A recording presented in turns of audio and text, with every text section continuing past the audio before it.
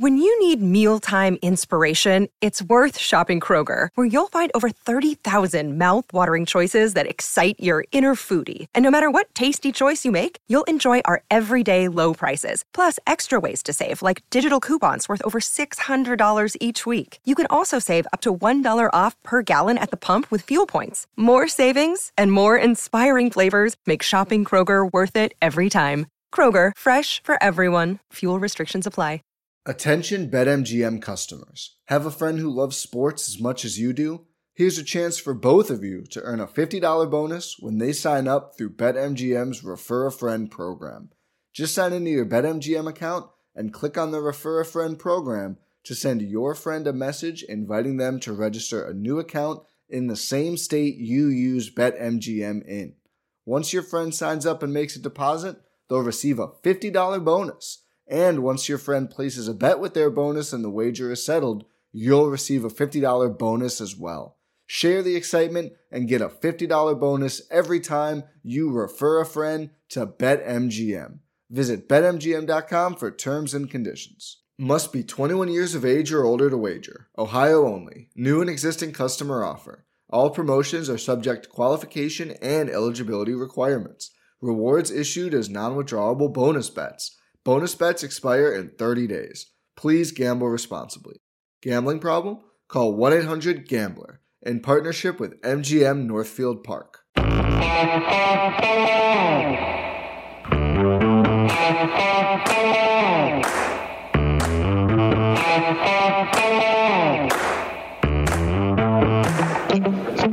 Hi, folks. Welcome to another episode of Film Study. This is Ken McCusick. Tonight, another episode of By the Numbers. Joining me, of course, my co-host, Dan Reese. Dan, how you doing, buddy? I'm doing great. What a game, huh? That was a pretty wild one. Good mental health game, as I've been saying this week. You know, it's what we do requires kind of a lot of work. We spend a lot of time doing this, and you want to do it more after a nice win. So every once in a while, you just need to be rewarded with a little peanut like this. That was a great game. Exactly. Absolutely. I was all set to, have a moral victory, nice tight game despite all the challenges. And then just to pull that out, what an unbelievable ending. So pull that out by pulling it out. And I'm sure we'll talk about that as we go on here. Anyway, we have some numbers today. We went overboard a little bit, but Dan, start us off. All right. Sounds good. I've got three numbers for the first one. 0.7%, 3.3%, and 211. 0.7% is the probability that Pringle would score on his 40-yard touchdown based off of the next-gen stat model. He ended up getting 34 yards after catch, which was 24 more than expected. 3.3 was the probability of Kelsey scoring on the 46-yard touchdown, 43 yards of yak, 27 more than expected. And then 211 total yards after catch for Kansas City in week 2, the highest so far in 2021. 123 is the average per game so far in 2021. So, a huge amount more. Just, tackling, pursuit angles, too much separation, just a ton of issues with, some of the big pass plays, which were very clear. So just to be clear, the expected yak is determined at the point of the catch, kind of like expected yards is at the point of the handoff. Correct. Yep. It's based off of the alignment of wide receivers and defenders on the field. It does, and I'm not sure whether it takes into consideration speed at the time of the catch, but it takes into consideration where they are. So for Pringle, even with nearly 7 yards of separation from the nearest defender, he still had a 0.7% because, there were a number of defenders that he had to get by, including Stevens and, a number of others that he just outran, and they took bad angles, and it got ugly fast. So it really was. The Kelsey thing was a missed tackle fest too. I'm actually a little surprised the Kelsey one was higher as an expected scoring, because I think this model is like the expected yards model where it looks at 22 on 22. So it's also considering the possibility of blocks downfield. Correct. And okay, so that's just fascinating to me that his chance to score was 5 times as high when he caught the ball, 3 yards from the line of scrimmage. Oh, well. Okay, so I'll go on to my first number here, which is 8, 0, 0, and 0. So 8 is the number of off-ball blitzes for the Ravens, 0 stunts, 0 simulated pressures, and 0 deceptive rushes versus the Chiefs. The 8 off-ball blitzes were all on separate plays, 1 each. And as I define a deceptive pass rush, you need to have any 2 elements on 1 play. So they never did that against the Chiefs. They also rushed 5 or more on only 6 of 31 dropbacks, 19%. It was by far the most conservative pass rush scheme of Martindale's tenure, and I think it was a very strong response to getting beaten as badly as they did when blitzing in 2020 by the Chiefs. Yeah, it must have been killing Martindale the entire game to not be able to do anything fun. I think it's a lot of things. I think it was the a response to how well he did against the blitz previously. Missing tools in his toolbox of different defenders that could do things. I think the Browns had a good game plan, kind of giving him big cushion, and it worked pretty well in week 1. So I think he went with the vanilla and must have been killing him. So, yeah, absolutely. Well, it should be different this week. The Lions have all sorts of offensive line problems, and they also have a quarterback who gets a lot of flustered by getting moved off the spot. So we should be back to seeing some cool stuff. Yep, he should have fun now. Yep. All right, my next set of numbers is 54.5%. and 16.7%. Those were the third down efficiencies in week 2.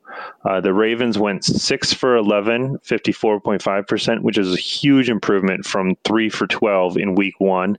And the defense held Kansas City 1 for 6, 16.7% compared to the 7 for 15 in week 1. So just a drastic improvement on both ends, which was huge, continuing to move the ball for the Ravens and, stopping Kansas City whenever possible. So, third down conversion rates are massive in the NFL. So just keeping that on a roll is key. Couldn't agree more. The 1 for 6, the problem I have with that number is that they only got Kansas City to third down 6 times the whole ball game. That's not good because they obviously scored plenty of points in this game. They scored 5 touchdowns, right? No extra points, all extra points made, rather. So, it wasn't like they weren't scoring and converting. They were just doing it on first and second down. So, it was one of those games. I'll give you the statistic that I think really killed the Ravens in this one from a passing perspective, other than Yak, is 13 of 13 for 191. Those are the passing statistics when the inside linebackers were targeted versus the Chiefs for a passer rating of 144.4, 1 touchdown, no interceptions there.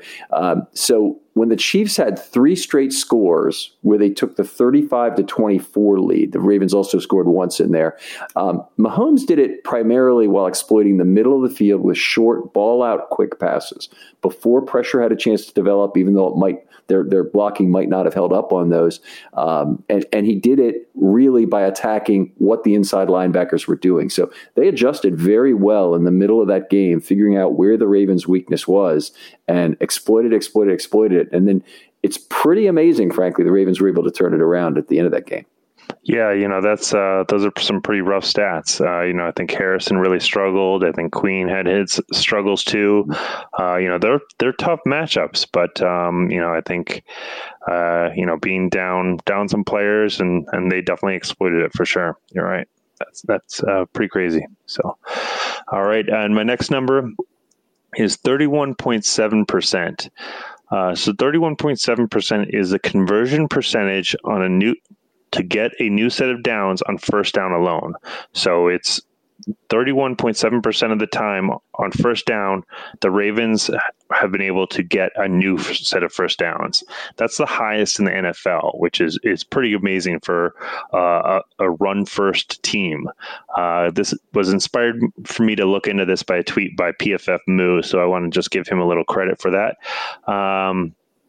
And how they're able to do it was actually they've had success on first downs, both when they pass and run. They convert on a first down 43.5% on pass plays, which is second only behind Kansas City, and 25% on run plays, which is second behind, surprisingly, Dallas. So, it's pretty impressive, and it's really impressive when you see how that compares to 2020 when it was only 21%. 22nd in the league, and 2019 was 21% as well, which was 15. So even when they had the unbelievable offense in 2019, they still only converted to get a new set of first downs on first down 21% of the time. So they are being a lot more aggressive on first down, both passing and getting big run plays as well. So it's been great. I know one thing that was said was that the Ravens needed to pass more on first down. This looks to me like they still are only passing about a third of the time based on interpolating between 25 and 43.5 to get 31.7. Yeah, I think it's 60-40 or so. And it's pretty consistent with what it was last year's. And I'd guess so as well for 2019. So they haven't moved much to pass more. But when they have been passing, they've been more aggressive for sure. Yeah. My other question about this is what yardage is better, and maybe you know this from all the work you've done on this topic, is better than getting a first down? Would you rather have, let's say you can get 9 yards guaranteed. What's the equivalent number of yards with a first down that would be as good as getting 9 yards? It's an interesting question. I don't know if you know the answer, but is it 13? Is it 12? It stands to reason to me, and I usually say 9's better than 10 whenever they gain 9 on first down. Yeah, it depends on your, how you attack second down, whether you're just doing a quick run to get a first down or you're taking that shot. So, I'm sure there's got to be a way to work through that and model it or calculate it. Maybe it's easier to calculate than I'm really thinking in my head it would be. But anyway, I'd love to know that if you ever run across fun thing to look into. Okay, so that was you, right? So we're back to me. Okay, so I've got 1.82, and that is the combination of tight ends, fullbacks, and sixth offensive linemen per play versus the Chiefs. And the point I'm making is the Ravens went to an extreme usage of inline players, jumbo formations, and using a fullback to help the fact that they didn't have tackles that they really trusted in this game. So they had Villanueva, had a very bad game on the right side, moved to the left. They had McCary in as frankly, an emergency player on the right side. McCary played very well, was well protected, but he played very well, whether he's a guard or tackle in the game. Villanueva has gotten a lot of praise for his game. Honestly, I thought it was a C effort from him in terms of what he did at left tackle, but also was well protected in terms of having covering players on that side. The Ravens twice in this game used 14 personnel, which I don't remember seeing from them very often, let's put it that way. But they had 4 tight ends and 1 running back on the field. And I think what's interesting about this is that their concerns over tackle quality actually made them a much more potent running team. And they caught just the right team on the other side of this that really wasn't able to stop the run. Yeah, I think it's, something to praise Roman for, knowing the weaknesses, recognizing it, and understanding that he needed to provide the help. I think he did a little bit at the end of week 1. He started to help them out and, really committed to it in week 2. So, and it, like you said, it worked out perfectly. So it's great to see him do it. Is that the blueprint going forward for the 2021 Ravens? I don't see how it wouldn't be. I think as long as they have these tackles that need help, maybe when Stanley comes back and if Villanueva is able to pick up his game, right tackle, then maybe you can lean away from it. But yeah, I think you got to know that you have weaknesses in tackles and help them out. That's how you get better passes. That's how you get better runs. Just, protect your weaknesses. So. All right. Fourth one. I got 3 numbers here, 28, 193, and 109. So here's another way to have success. Lamar, through 2 games, has rushed 28 times for 193 yards, with 109 of those coming over expected based on the rushing yardage models. Wow. That's just unbelievable. Over half of his yards, more than expected. 4 yards per carry over expected. Yeah, he's just blows away that model has no business trying to predict what Lamar Jackson is going to do. That's a great point. Let's be honest. They should have just excluded him. They have no idea what he's going to do. So 28 rush attempts puts him at an average of 14 per game. That compares to 10.6 last year and 11.7 the year before. So that's a lot of rushes. And we knew we'd be rushing more with the running backs room a little bit different and shorthanded this year. But that's a lot of rushes. We'll see if that can hold up. 193 yards puts him at an average of 96.5 per game. That's third in the NFL behind Derrick Henry and Joe Mixon. Pretty good company. So that's pretty impressive for a QB. And good for 6.9 yards per attempt, first amongst those with 20 attempts. So he is, third overall, but a lot fewer attempts than either of those other guys. So, and 109 rush yards over expected. The next highest is Derrick Henry with 48. So that's just ridiculous, And Henry's on a lot of carries to get double the number of carries. Yeah, double the number of carries. So, he's got and pretty awesome. Actually, Tyson comes in third behind Derrick Henry with 45 yards over expected. So that's pretty 45, awesome. And that's on what's he got, about 18 carries, something like that for the season right now. So he might be 2.5 yards over expected per carry. Let's see. So I'm not sure exactly how many yards, but I have the number rushes. He's got 2.03 rush yards over expected per attempt. So he must have like 22 or so runs, and the 2.03 leads for running backs. So obviously Lamar is above that, but Tyson leads the league with rush yards over expected per attempt. So that's pretty awesome. Yeah, he looks like the real deal to me. Boy, I love watching him run. Let's go to the next number is 24.8%. That is the incremental win probability for going for it on first down in percentage points by Next Gen Stats on that 4th and 1 near the end of the game where Lamar walks the sideline. Harbaugh's already made the decision, but Lamar walks the sideline and asks Lamar, you want to go for it? And Lamar says something inaudible, but you then see Harbaugh say, okay, let's go for it. I love watching that interchange. It's a great piece of video to see that. But 82% to win the game by going for it, 58% by punting. That's supposed to take into account who the Chiefs are. At least I think it is. It still sounds kind of. I think I'd go on the 42% if they had punted that ball, that the Chiefs probably would have won the game, and not just 42% to win the game.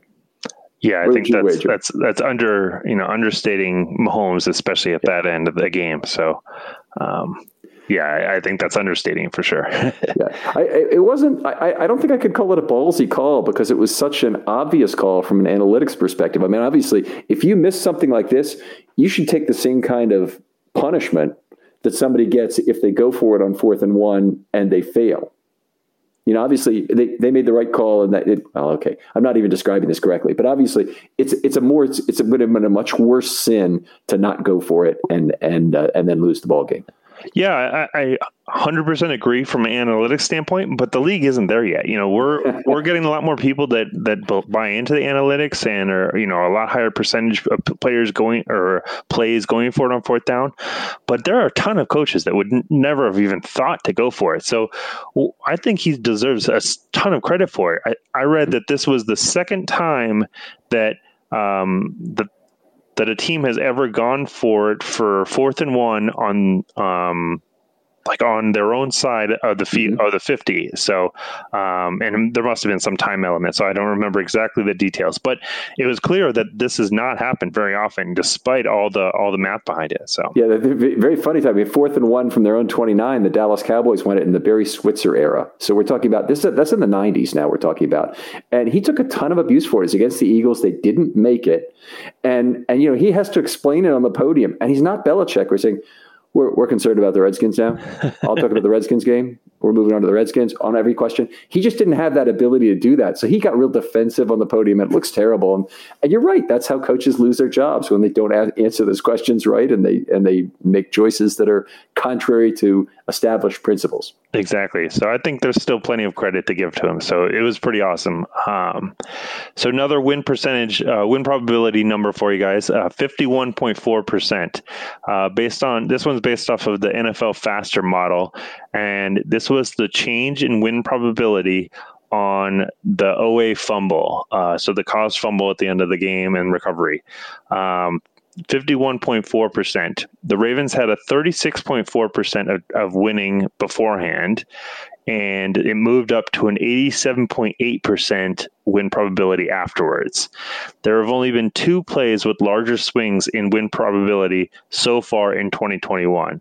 One was a missed field goal at the end of the Minnesota-Arizona game, which obviously a missed field goal swinging the results makes sense.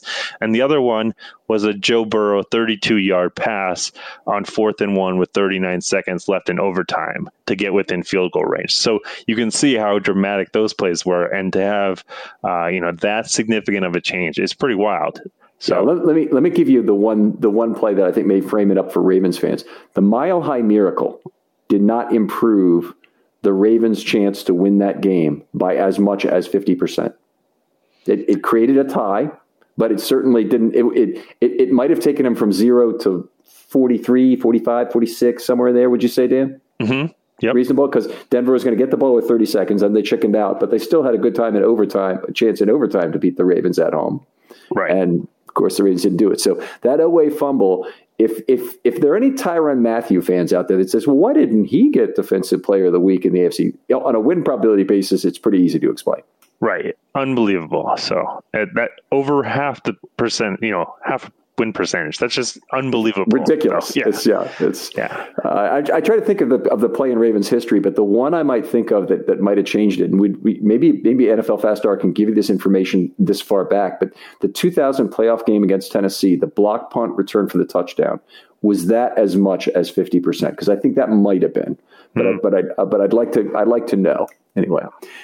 I'll go into my last stat. 12-4. That's the underdog's record against the spread in week 1, which is the best of the Super Bowl era for week 1 of a season. It's interesting because week 1, a lot of times you don't know how good the teams are.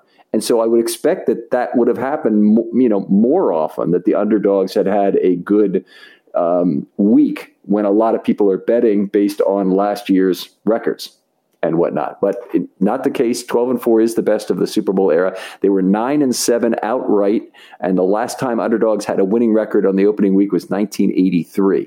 I say this all because the Ravens are now 7.5 or 8-point favorites on Detroit, depending on where you look at Detroit. And I don't know about you, but I don't feel right now like the Ravens are good enough to look past any game, Detroit or anybody, frankly. And a road game, can't even imagine that. Yeah, and they got to keep the momentum. So any step back would be devastating. But, I think if they played their game, they definitely are the better team, even with the injuries. But, all these young guys need to continue to step up. So I 100% agree with you that they need, everyone's focus on every game. My last stats are 30.5% and 28.3%. That's the percentage of passing yards to running backs and to tight ends for Detroit.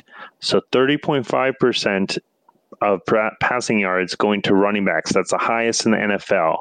Swift and Jamal Williams are definitely going to be a challenge to guard. They're both really good receiving running backs. And then 28.3% is the 5th highest. And we both know, you've talked a lot about that Hawkinson is a real tough matchup. So these numbers are based off of at Stags NFL on Twitter. So just want to give him a shout out for that. But those are ridiculously high. And we've seen how they've struggled in week 2. But I do think that it'll go similar to week 1 and that they'll limit them because they don't have the really strong wide receivers that they're going to have to focus on. Mm-hmm. So they'll be able to focus on limiting Hawkinson and then give some attention to the running backs. So I don't think the wide receivers are enough of a threat that they'll have to game plan for them. Yeah, I think it should really come down to the inside linebackers and how they play. And those inside linebackers are better at downhill coverage opportunities. A lot of what they got beat on was, they got beat on bunch formations. They got beat on crossing routes by wide receivers where they don't really have the speed to keep up. They got beat on a lot of swing passes to the outside. Most of those were not to running backs, but the couple were. And I think at least these running backs, an inside linebacker moving downhill, that's the easiest possible coverage responsibility, including the wheel route, that they can have. It doesn't really test them on that level 2, level 3 thing, which is what Hockenson will do. So we'll have to see how that plays out, and looking forward to it. That's all of them, right, Dan? Yep, that's all our numbers. A lot of them this week, but exciting after a win, and excited to keep going. So yeah, worth talking a little bit. Worth just stewing a little bit in this nice exactly. victory juice. Anyway, really appreciate it as always, Dan. Always fun to talk football with you, and we'll talk to you next time on Film Study.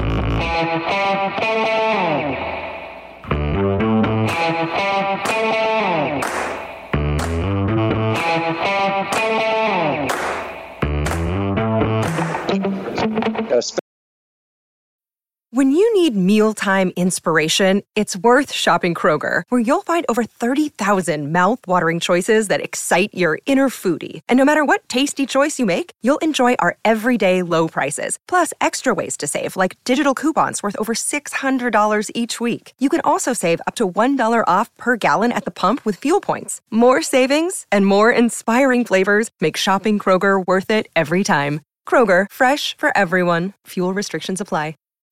When you need mealtime inspiration, it's worth shopping Kroger, where you'll find over 30,000 mouth-watering choices that excite your inner foodie. And no matter what tasty choice you make, you'll enjoy our everyday low prices, plus extra ways to save, like digital coupons worth over $600 each week. You can also save up to $1 off per gallon at the pump with fuel points. More savings and more inspiring flavors make shopping Kroger worth it every time. Kroger, fresh for everyone. Fuel restrictions apply.